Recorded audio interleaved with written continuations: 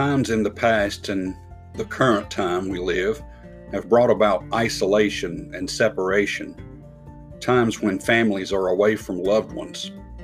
It's not a happy time. It's not a pleasant time when we can't be together. And Bible times brought about the same situation. Paul was one of those people once again that saw that time. He was in prison more times than once. In the book of Philippians, he's in prison. He's writing this book from prison. And it's not the prisons we have today. These prisons are grungy, damp. They're dark. They're not comfortable. In the book of Philippians chapter 4, he writes, "Rejoice in the Lord always, and again I say, rejoice."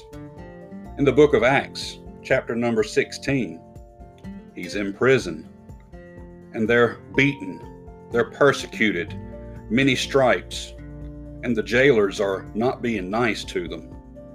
In verse 24, who having received such a charge, thrust them into the inner prison, and made their feet fast in the stocks.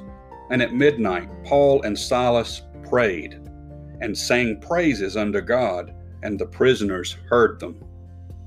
And suddenly there was a great earthquake, so that the foundation of the prison were shaken, and immediately all the doors were opened, and everyone's bands were loosed. I'm not sure about how you feel, but I'm not so sure I would rejoice in prison. But the rejoicing and the singing and the praising of Paul and Silas brought about the movement of God.